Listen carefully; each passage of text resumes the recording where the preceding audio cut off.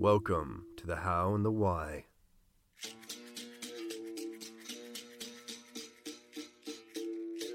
With John Barrett Ingalls. Exploring and celebrating the creative process and the creative purpose of authors, editors, and artists that make up and inspire the Black Hill Press family. Black Hill Press is dedicated to the novella. We believe a great story is never defined by its length. Let's get creative.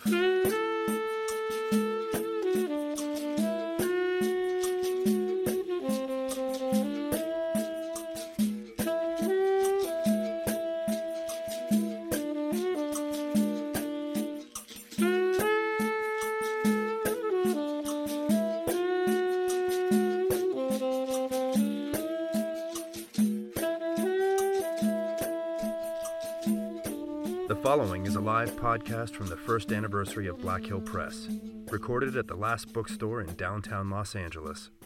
Welcome. My name is John Barrett Ingalls. I'm with Black Hill Press, and we're here with the how and the why. And this is our way of delving into the process and the purpose behind the collaborative works that make up Black Hill Press. And today we're going to be talking with our team from Sing for Life, Tin Pan Alley, Douglas Cowie, the author, Tuna Bora, the artist, Hi. Lon Kuntz, the editor. Welcome. So one of the first things that I'm going to bring up is inspiration. And let's start with the inspiration of the story. I know that this was a follow-up, or you said it was the same character that you put into a novel before? Yeah.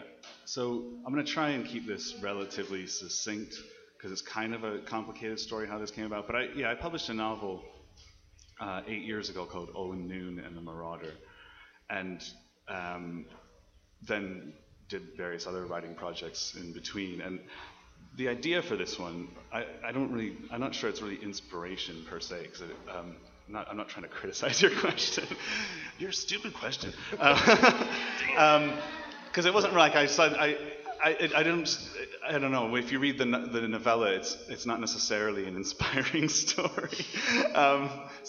Anyway, the idea was, I had this idea, I wanted to write a story about someone getting just like psychologically lost in a big city, which I guess comes from having spent quite a lot of time in a variety of big cities. I started making notes when things occurred to me, and I started thinking about how I might make a story out of this idea. And as I started making notes about the character who I wanted to get lost, I figured it would be a kind of like physically lost as well as psychologically. I started realizing that the kind of character I was developing was really similar to one of the characters in that novel. And as I started thinking about that, I kind of first started thinking like, oh, this is all my characters are like this, or what? And then I thought, well, why don't I just make this character that character? Because suddenly I hadn't really planned to write a sequel, and I don't really think this book is a sequel per se. Spin-off? It's Frasier to the first novel's Cheers, or whatever. I was going to say 50 Shades of Grey to Twilight, but I won't say that. Yeah, thanks. We can edit that part out, right? There is no... At any rate, so then I started thinking about like what possibilities that were there for this character, and that novel was about music, and I, at the same time, somewhat serendipitously, started reading a history of American music that kind of started with the first transcriptions of Native American songs and ended with hip-hop, and kind of took in everything in between. And that, for me, was a real eye-opener. It was a different way of kind of organizing my ideas I already had about music.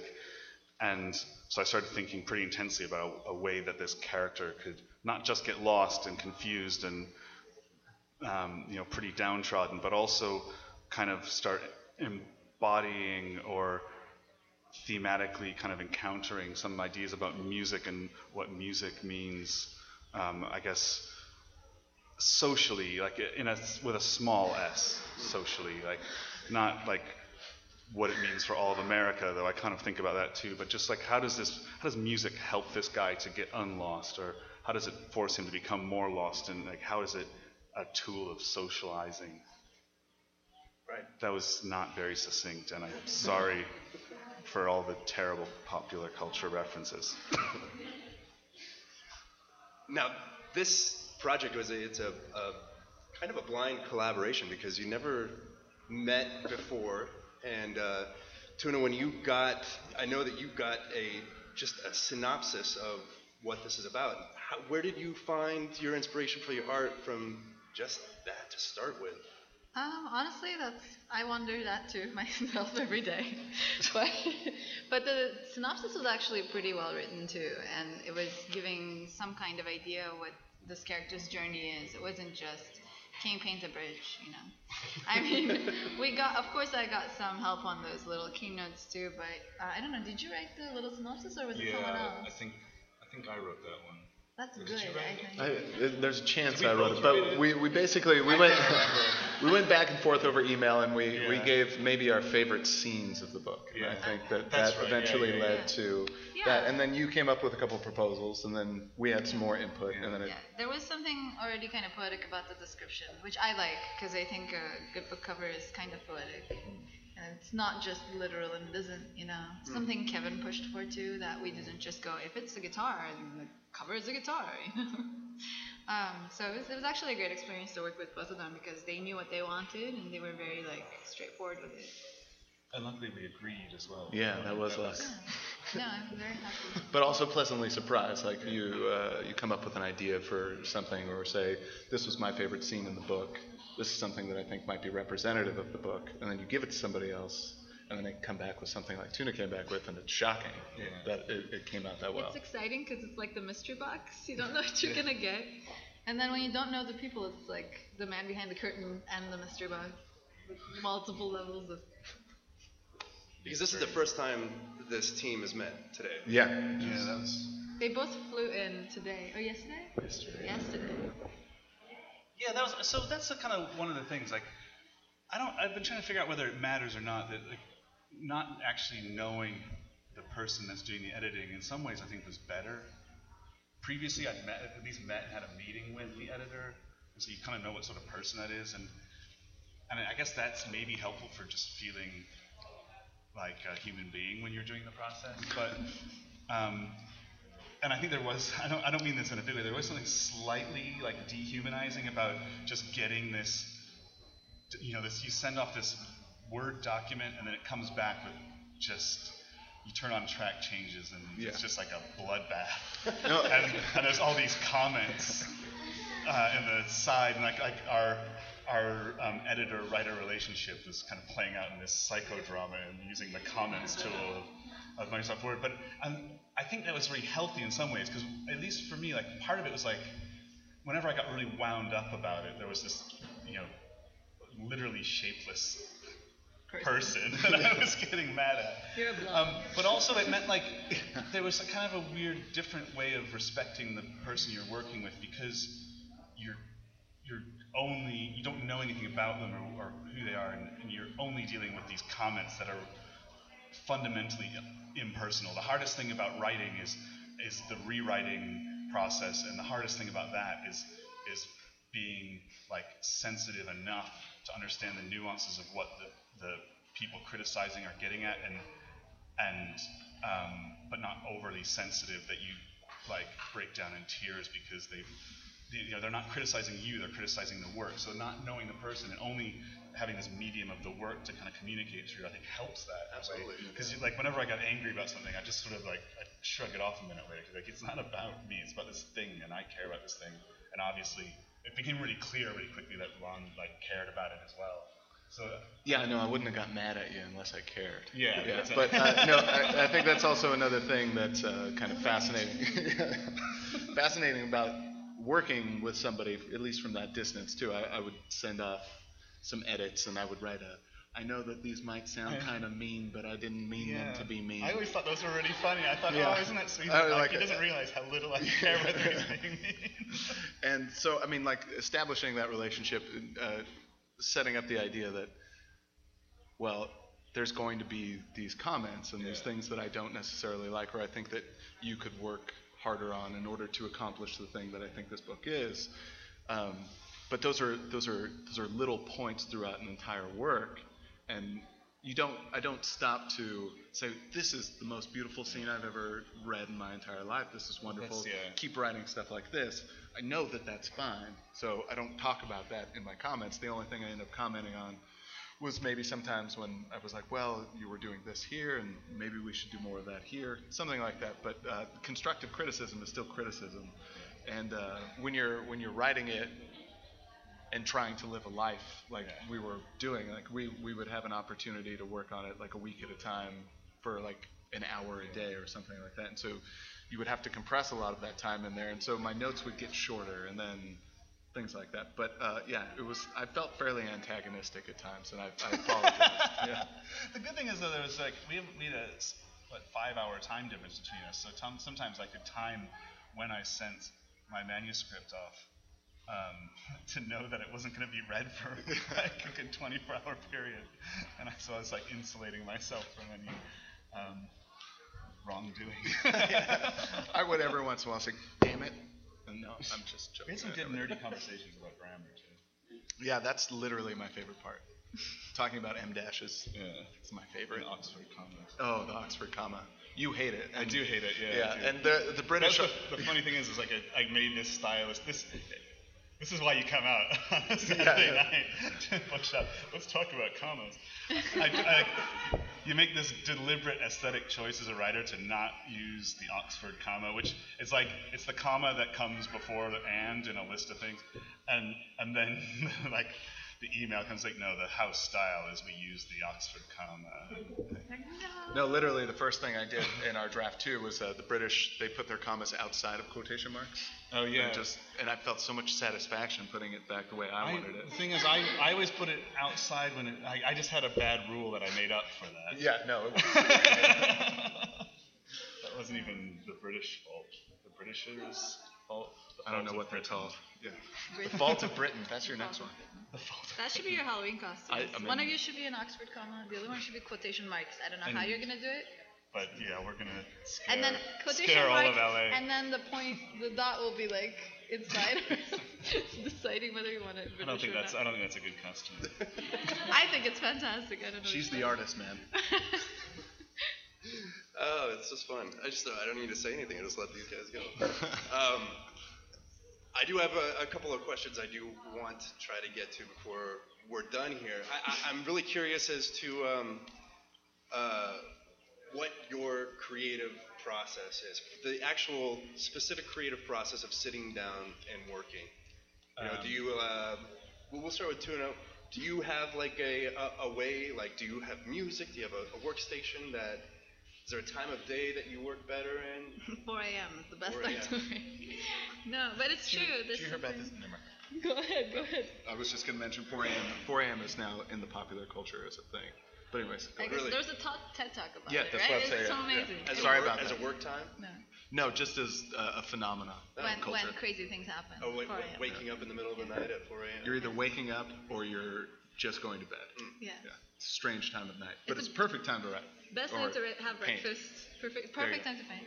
No, it's really actually I've been very lucky because I didn't have to pull too many all-nighters, but it's kind of nice to always have things that inspire you towards the kind of image you're trying to make. So if it's Phantom of the Opera playing, I don't think you're gonna make the happiest image, but it's nice to surround yourself with similar feeling things. So I would always have the descriptions they sent me up, like constantly rereading it to make sure that I can get it right. But otherwise, the art, the process of making a piece and making art, we should always enjoy it. Otherwise, it's pointless.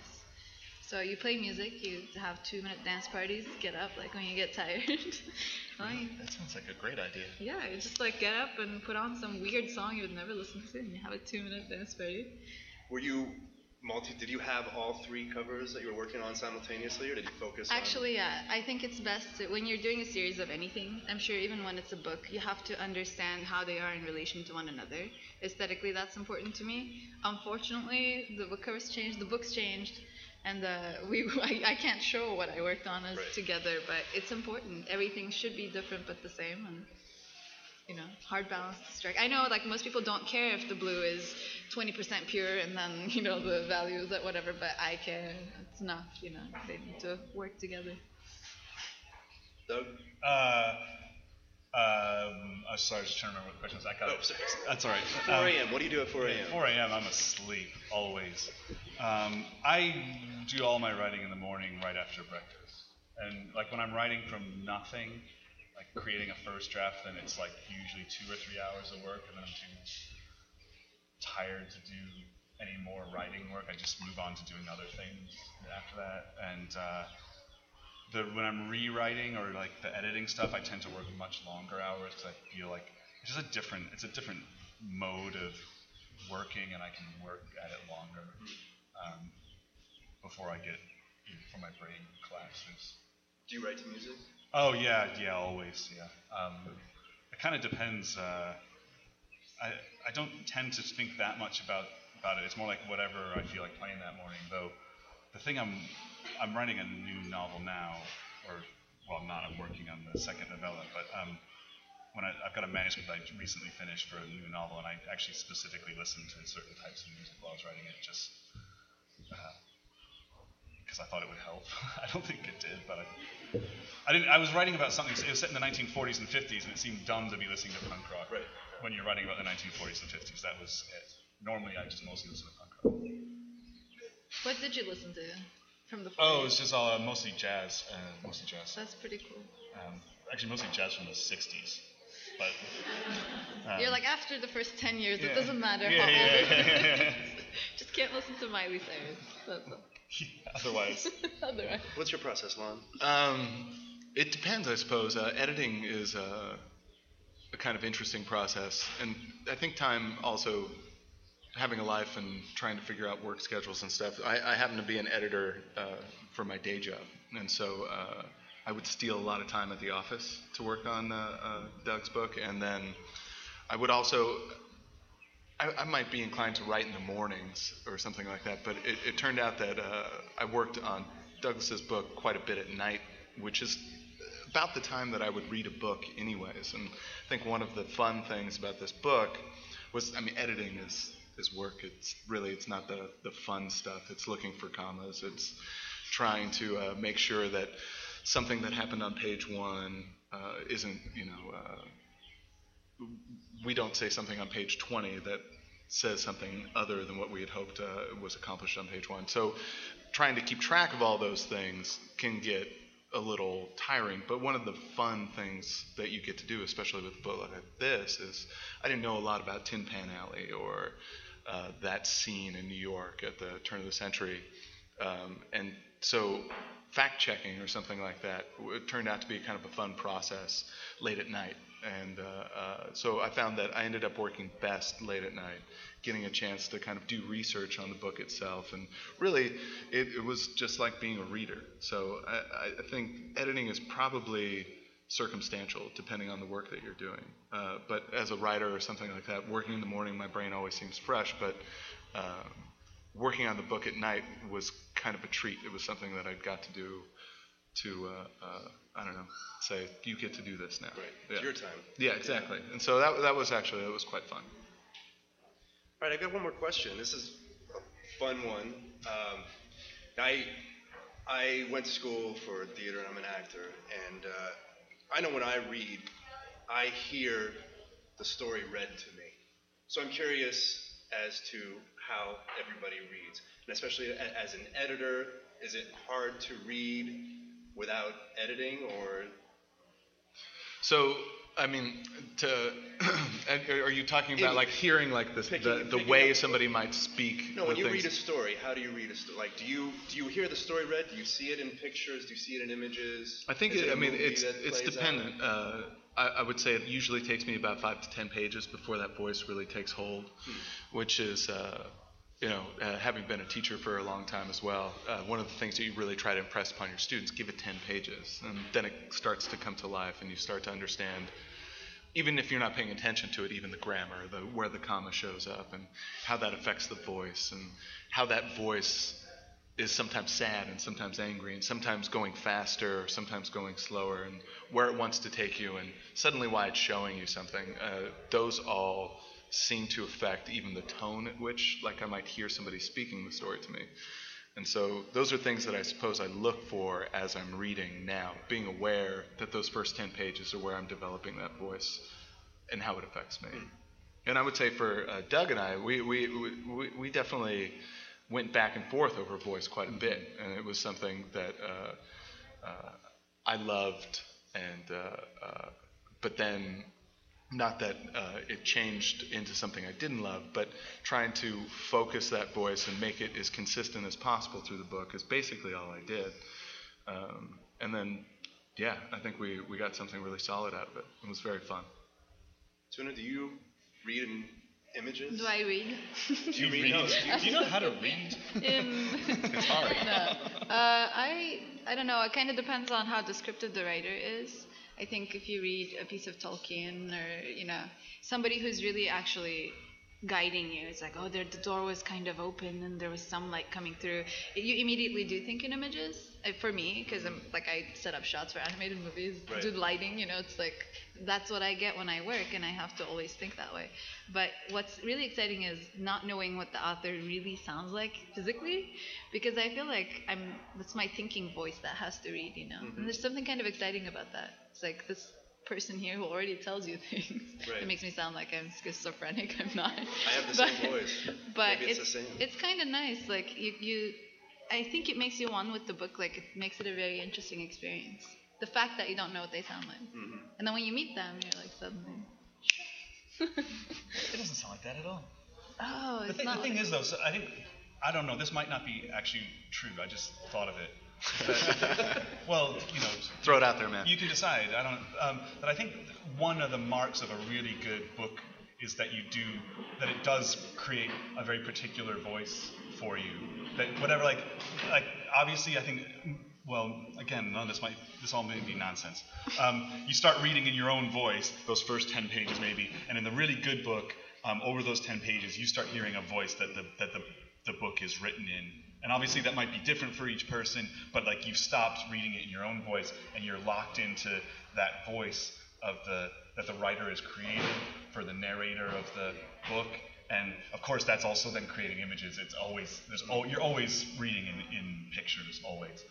But the really, really good book is the one that convinces you of its voice in some way, and so then you're not even thinking anymore about what's going on, like why are there all these Oxford commas all over the page? You're just locked into the kind of voice that writes with an Oxford comma. Right. Cool. Thank you very much. That was our first panel. Thank you guys for.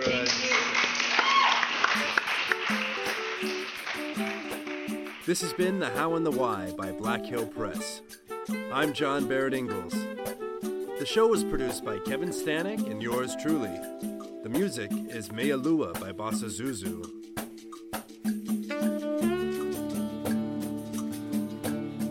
I wanted to thank everybody for your creativity and your inspiration, and to remind you all to keep making art.